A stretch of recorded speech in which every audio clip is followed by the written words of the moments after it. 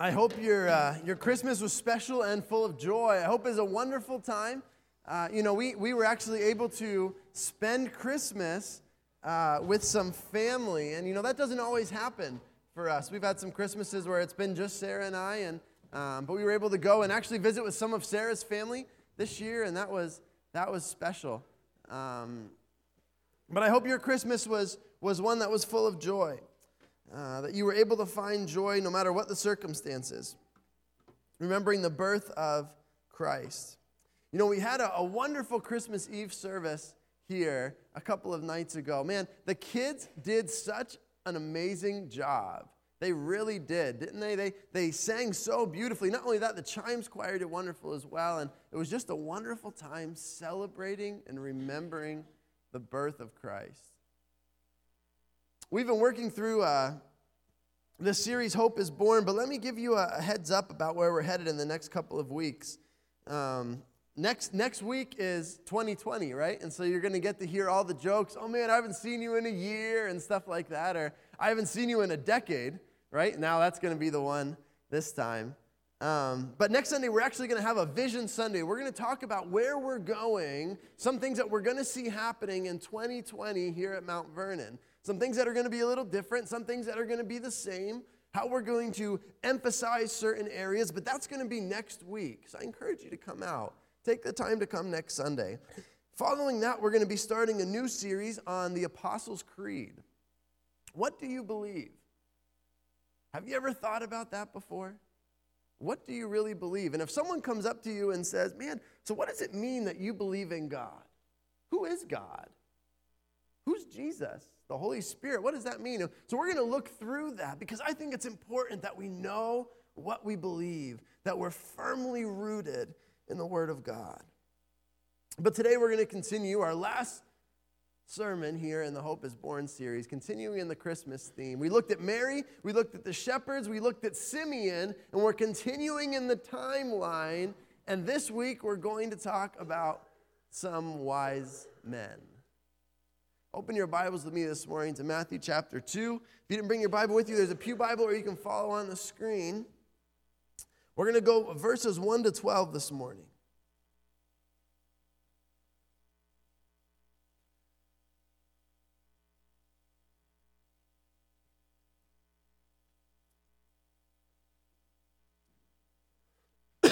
Excuse me. All right, Matthew chapter 2, verse 1 says this, Now after Jesus was born in Bethlehem of Judea, in the days of Herod the king, behold, wise men from the east came to Jerusalem, saying, Where is he who has been born King of the Jews? For we saw his star when it rose and have come to worship him. When Herod the king heard this, he was troubled, and all Jerusalem with him. And assembling all the chief priests and scribes of the people, he inquired of them where the Christ was to be born. They told him, In Bethlehem of Judea, for so it is written by the prophet, And you, O Bethlehem, in the land of Judah, are by no means least among the rulers of Judah, for from you shall come a ruler who will shepherd my people Israel. Then Herod summoned the wise men secretly and ascertained from them what time the star had appeared. And he sent them to Bethlehem, saying, Go and search diligently for the child. And when you have found him, bring me word that I too may come and worship him. After listening to the king, they went on their way, and behold, the star that they had seen, when it rose before them, until it came to rest over the place where the child was. When they saw the star, they rejoiced exceedingly with great joy. And going into the house, they saw the child with Mary, his mother, and they fell down and worshiped him. Then opening their treasures, they offered him gifts, gold, frankincense, and myrrh. And being warned in a dream not to return to Herod, they departed to their own country by another way. Father, we ask this morning that you would move, you would communicate your truth clearly. Father, may it be your truth this morning that's communicated, not anyone else's. Father, help us to learn from the wise men this morning in Jesus' name. Amen. So there are multiple perspectives on who these wise men were. We don't know a lot about them, right? It's a small passage in Scripture, very limited of what we actually understand about the wise men or the Magi. Some people believe they were kings, right, that had traveled a great distance. Now let me put this into perspective just so we understand. It wasn't that Jesus was born and the shepherds came and then that night the wise men showed up. Right? This could have been a year later. It could have been 2 years later before the wise men came. And there's a couple of reasons that we see that. One, that Mary and Joseph were now in a house. It's just one of those reasons. But there's a lot of things we don't know about the wise men. And today we're not going to focus on those. We're going to focus on what the wise men teach us.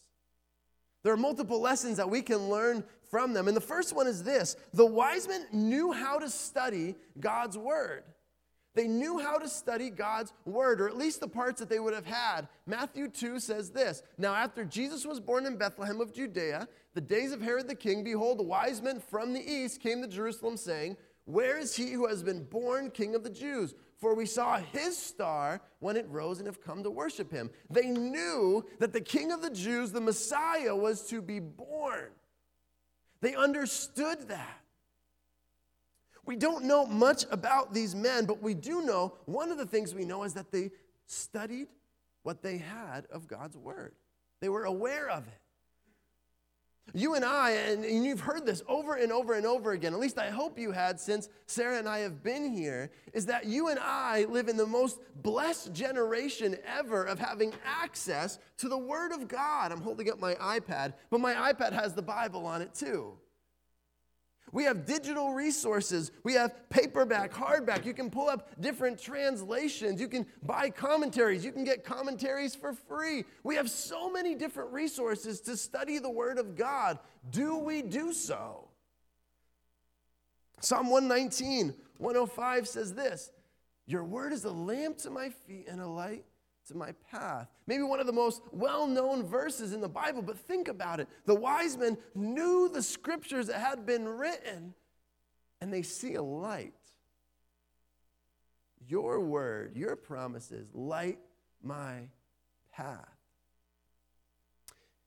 On January 13th, we're starting the Apostles' Creed series, but we're also going to be starting our New Testament challenge. Now, you've heard a lot about it. So here's the time when I'm actually going to explain what it is, right? All the suspense I know you've been dying to hear, right?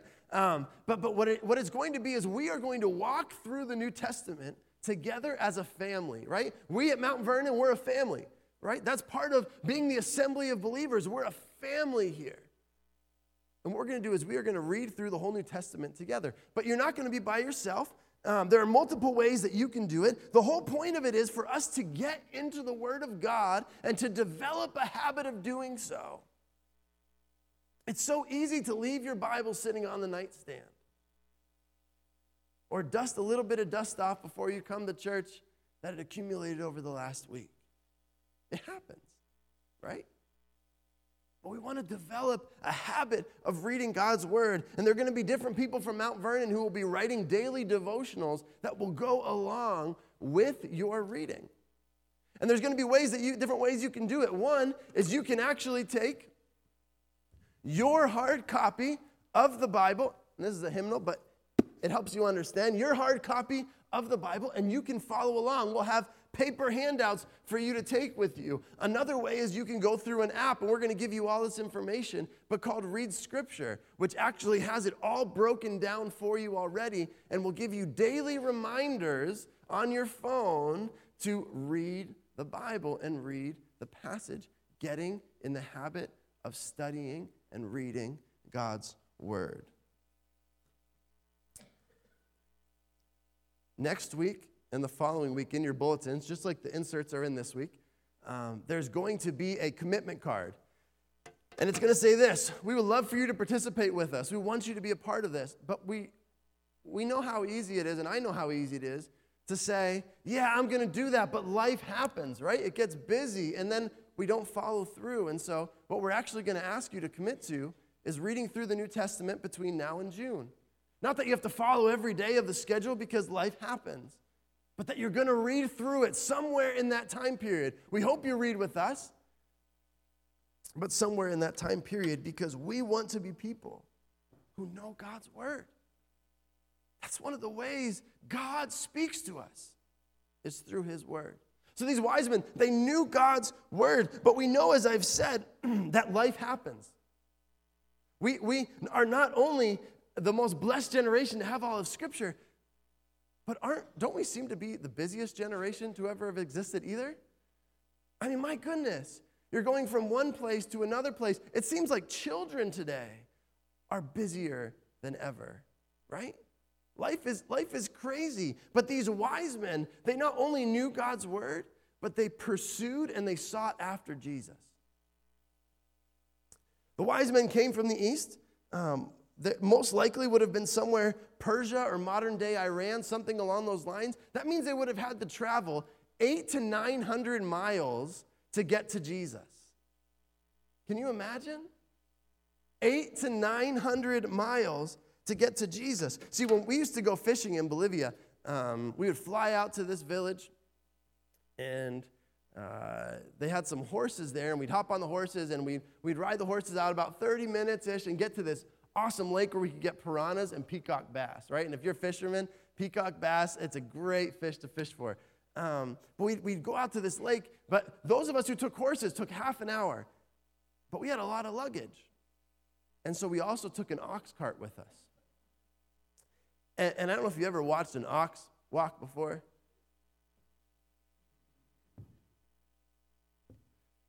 But the ox cart would take over 2 hours to get to the same place. See, these wise men, they didn't have a truck that they could hop in and throw all their stuff in the back and say, all right, 900 miles, we're going to do this in 2 days, right? Or one day. They didn't have a Hampton Inn to stay at as they were traveling down the road. There was no McDonald's to get a burger at, no Wawa to get a coffee at, unless you're a Sheetz fan, right? Or a Sheetz to get a coffee at. Imagine going 800 to 900 miles on a camel or walking. Imagine how long that would have taken. Imagine the perils that would have existed in their journey. Yet they continued to pursue Jesus. In our lives, distractions, we don't lack for distractions. There's always something else that we can do instead of pursuing Jesus. There's always another sports game on. There's always another thing that needs done around the house. There's always somewhere else that I need to go or someone else that I need to talk to, when sometimes in our lives all we need to do is sit and focus on our relationship with Jesus. And the wise men had to push through the distractions through the 800 to 900 miles and continue in their journey to find the Christ child. They were determined. There's a story of a man.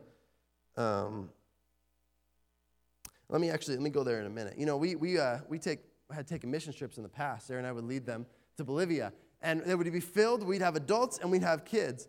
And one of our rules on mission trips was nobody could take their cell phone. Right? Nobody could take their cell phone. And right when you say that, all of a sudden some people, they go into this panic mode, right? Because cell phones have become a part of what we are. We've actually been trained and accustomed to that. But it's not only kids who can't take their phones, adults can't take their phones either. And it's funny because the adults will be looking at the kids kind of like, oh, it's going to be tough. And it's like, yeah, you can't either. What do you mean I can't take my phone? Because let's be honest, adults, we're on our phones just as much as kids sometimes. But it's amazing, as we would start our mission trip journey, as we go to the airport, you'd see people doing this. You know, oh, where's my phone? Oh, I wasn't allowed to bring it. You know, or my phone's ringing. Oh, no, that's just what they call phantom vibrates, right? Like when you think your phone's in your pocket ringing, but it's actually not ringing, right? And that would happen. Or they'd look at me and be like, I'd get a great picture of this if I had my iPhone with me. And it's like, well, use a digital camera, you know, or something like that. But as the trip continued, these kids who use their phones all the time, and I guess I was a hypocrite because I had my phone with me for emergency purposes only, right? But I had my phone with these kids they would come and say, it's amazing how free I feel not having my phone. Like, I miss not being able to go through my Instagram story or whatever. But my goodness, like, I have so much more time in my day. Life is so more freeing away from the distractions of life. You know, in our lives, we choose whether or not we allow distractions to interfere in our relationship with Jesus. I think of it sometimes like my relationship with Sarah. You know, it's easy to become complacent in your marriage. It's easy to become complacent in your walk with Christ. It's easy to not invest into a marriage. It's also easy not to read my Bible, to pray and seek God. But there's no growth if I choose not to invest. The good things in life happen when we invest in our relationship with God. That's when we see true spiritual growth in our lives. That's when I see growth in my marriage, is when I make the decision to truly invest. I become determined to do so. There's a story of a young guy who wanted to be a star journalist. That was his goal in life. I'm going to be a star journalist. And he lived in a small town. And because he was from a small town, he didn't really think there was much possibility for him to become a star journalist. And one day there was this huge dam upstream, and the dam broke, and the town was flooded. Up to the roof of the homes, it was flooded. And so this young guy, he thinks, my goodness, this is the best time for me to become a journalist. I can get a great story here. And so he hops in a rowboat, and he begins to row down, and he sees people sitting on their roofs, and he continues to row and to row and to row, and he comes to this house of this little lady who's sitting up on her roof, and he ties his boat up, and he sits there with her and begins to talk, and she looks at him, and she said, well, there's a story you could write about. And he says, no, that's not really a story. And she said, well, there's a story you can write about. And he says, no, that's not really a story. And all of a sudden he looks and he sees this straw hat. And the straw hat is moving this way on the water. And all of a sudden the straw hat turns around and starts going this way. And then it turns around and it starts going this way. Excuse me. And the boy says, that's a story. I can write about that. Look at that. Look at that hat going back and forth. And the lady said, no, that's not a story. That's my husband, Harold. He said he was going to mow the grass come hell or high water. See, Harold was determined to mow his grass no matter what happened. How determined are we in our relationship with Jesus Christ to continue to grow? See, I should pursue my wife's heart every day, seeking to strengthen our marriage, encouraging her and pointing her to Jesus. And the only way I'm ever going to go closer to God and closer to my wife is when I push through the distractions that exist in this life. When I push through my own laziness and my own selfishness and my own misplaced priorities to seek after Christ. You know, in Luke 10, we see the story of Martha and Mary when Jesus comes.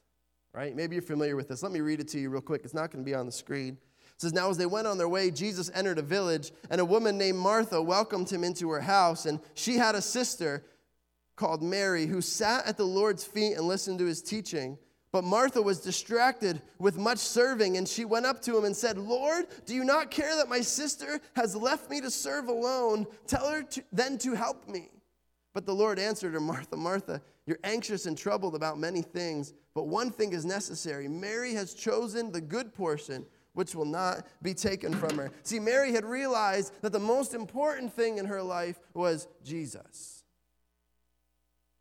Sometimes it's the good things in life. Martha was trying to be a servant, right? Trying to do what she thought was right, but even in doing what she thought was right, she had found herself distracted. Don't allow the distractions of life to take you off course from your relationship with Jesus. Stay focused and true and steadfast. So the wise men, they knew God and studied his word, and they pursued and sought after Jesus. They pushed through the difficulties and the distractions, knowing that he was worth it. The next thing we see that the wise men do is they go and they worship him. After an 800 to 900 mile journey, here's what the Bible says. When Herod the king heard this, he was troubled, and all Jerusalem with him, and assembling all the chief priests and scribes of the people, he inquired of them where the Christ was to be born. They told him, in Bethlehem of Judea, for so it is written by the prophet, and you, O Bethlehem, in the land of Judah, are by no means least among the rulers of Judah. For from you shall come a ruler who will shepherd my people Israel.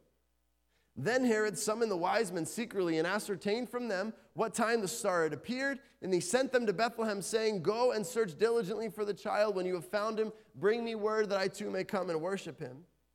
After listening to the king, they went on their way, and behold, the star that they had seen when it rose, went before them until it came to rest over the place where the child was. When they saw the star, they rejoiced exceedingly with great joy. And going into the house, when they saw the child with Mary, his mother, and they fell down and worshipped him. Then opening their treasures, they offered him gifts, gold, frankincense, and myrrh.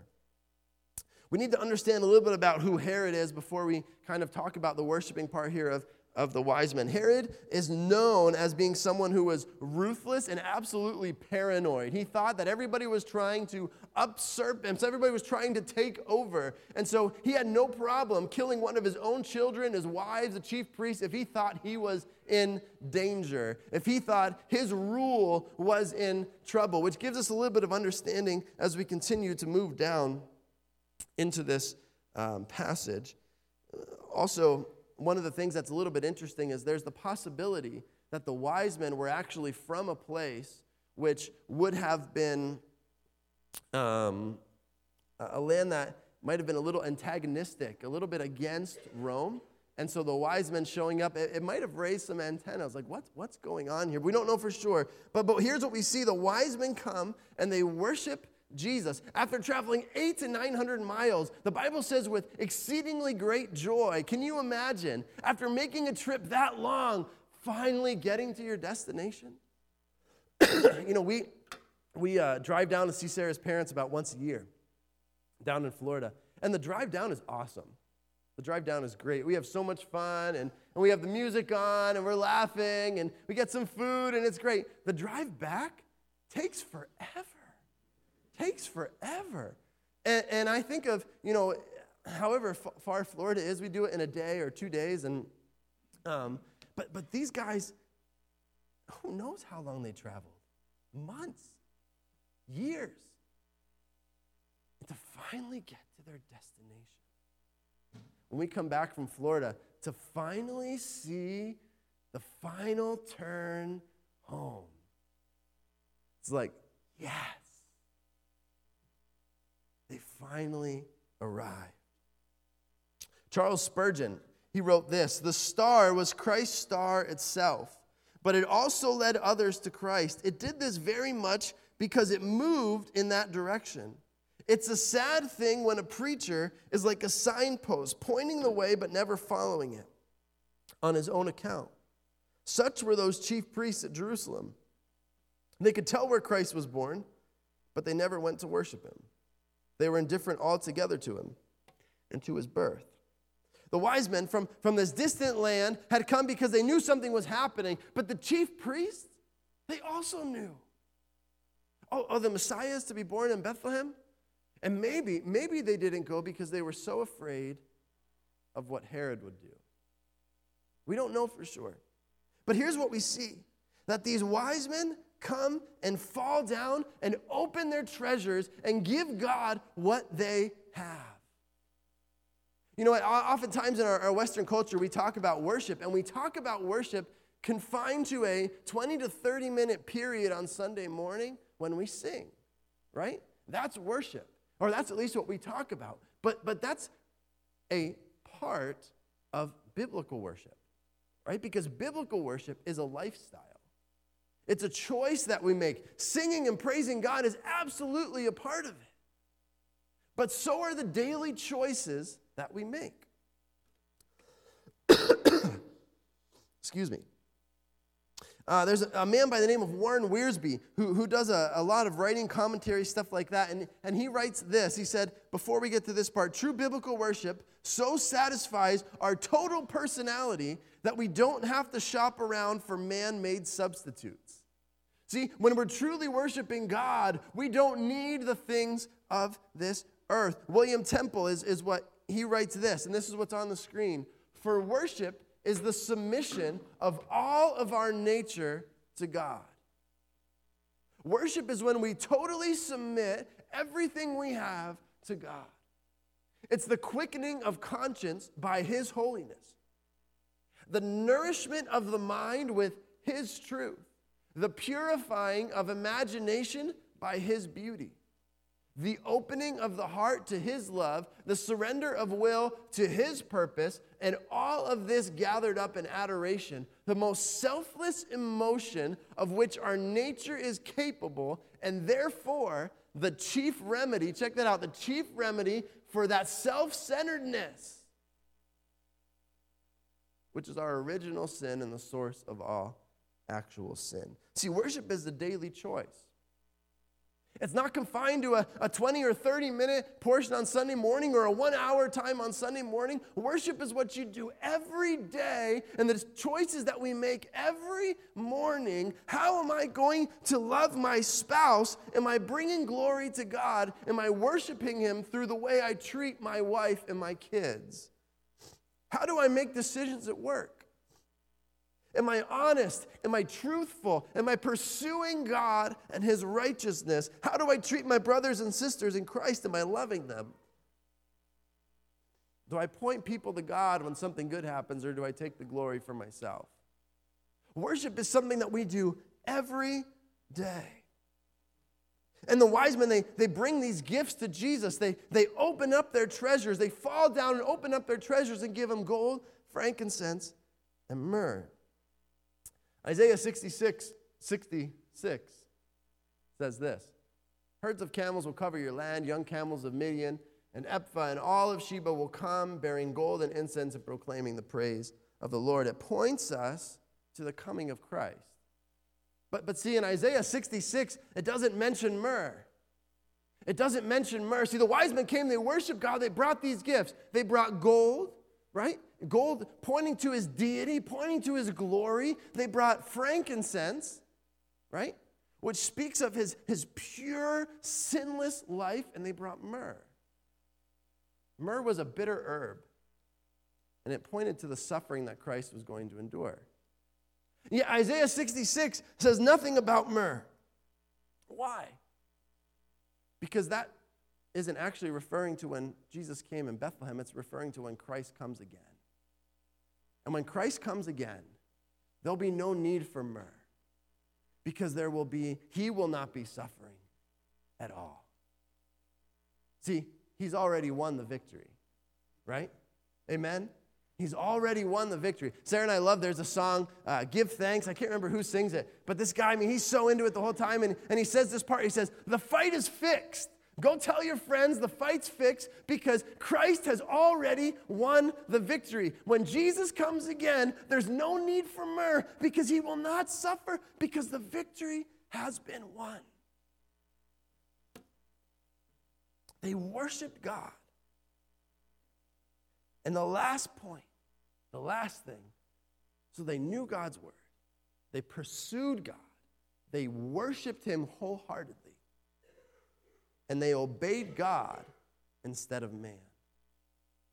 Verse 12 says this: and being warned in a dream not to return to Herod, they departed to their own country by another way. Now we know how crazy Herod was, right? We talk about this already. He's this paranoid leader who thinks everybody's out to get him. And he tells them, hey, you guys come back to me when you find Jesus. Not because he really wanted to worship Him, right? We know that. But because he had intentions of making sure Jesus would never rise at all. But the wise men here are warned in a dream to not go back to Herod. So what do? They turn, and they go a different way. I truly believe that anybody who has a truly open heart and encounters Christ will be changed forever.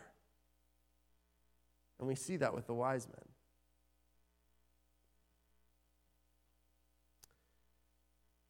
You know, our society tells us the contrary. We read story after story on the news of a sports coach who gets fired because he prays even by himself or with his athletes. Not that long ago, there was a presidential candidate who was asked the question, if churches oppose same-sex marriage, should they lose their tax-exempt status? And his answer was yes. Oppose same-sex marriage. And the answer was yes. What do we do when that becomes reality? We're not that far away from it, I mean, to be honest. What do we do when the government mandates churches to do things that are contrary to the Word of God?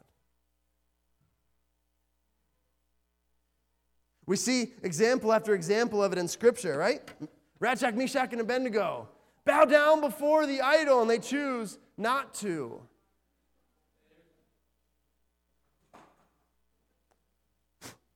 I just wanted to make sure everybody's paying attention.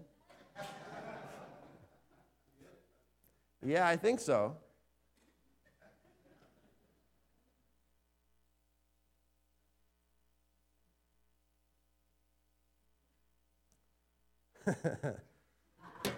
We're going to blow the last one out too.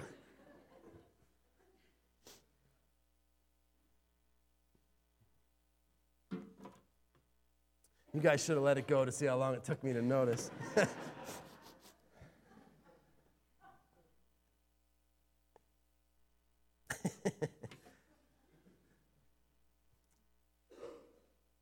So, hey, thank you. Thank you. What do we do in life when what we believe goes contrary to what the law of the land says? Maybe not even the law of the land. What do you do when you believe goes contrary to what your boss at work tells you have to do?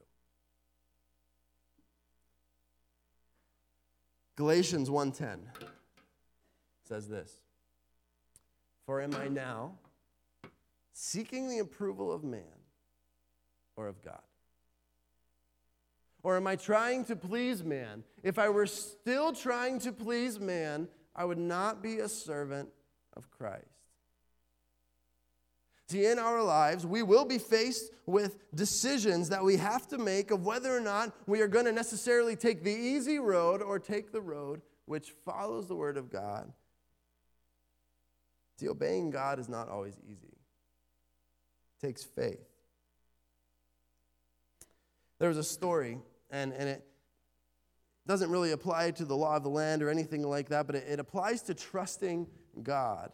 And I think it's very appropriate for this. There was a story of the citizens of Feldkirch, Austria. And they didn't know what to do because they look up, and up on a hill is Napoleon's massive army. The scouts had now arrived, and they were preparing to attack this little village. They summoned a council of citizens to try and decide what to do.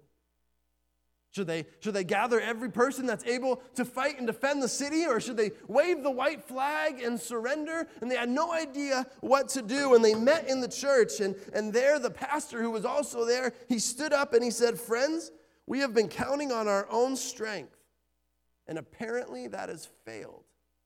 The army's here. This is Easter Sunday.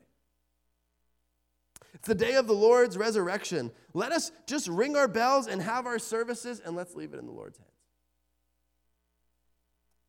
We know our only weakness. We know our weakness, and we know that God has the power to defend us. So the council accepted his plan. Everything else they tried, it hadn't worked, and the enemy heard the church bells ringing, and what they actually thought was that the Austrian army had arrived at night, and they didn't know. And so Napoleon's army broke camp and left.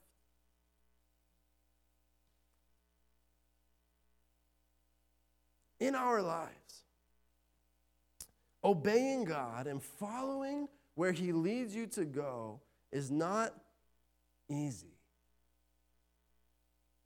Sometimes it goes against our very nature because we want to control it. But the truth is that if you're on God's side, you're always on the right side. Matthew 16:18 says this, "And I tell you, you are Peter, and on this rock I will build my church, and the gates of hell will not prevail against it." We'll often talk scriptures. Greater is he who is in you than he who is in the world. We know that this life is temporary. We must follow God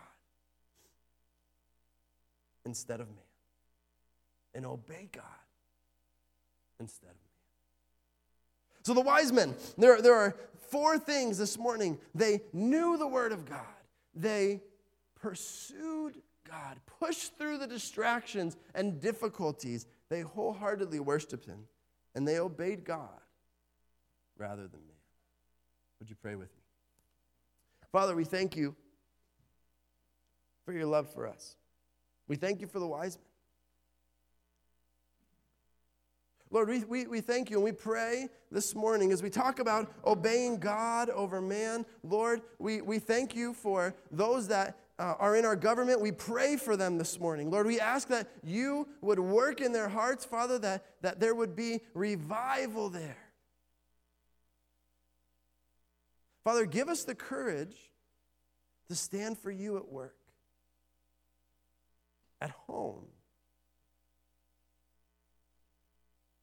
Father, help us to stand for you in public, always speaking the truth in love. Father, help us to know your word. Give us the strength to continue to pursue you, even, Lord, when the journey and the distractions seem so difficult.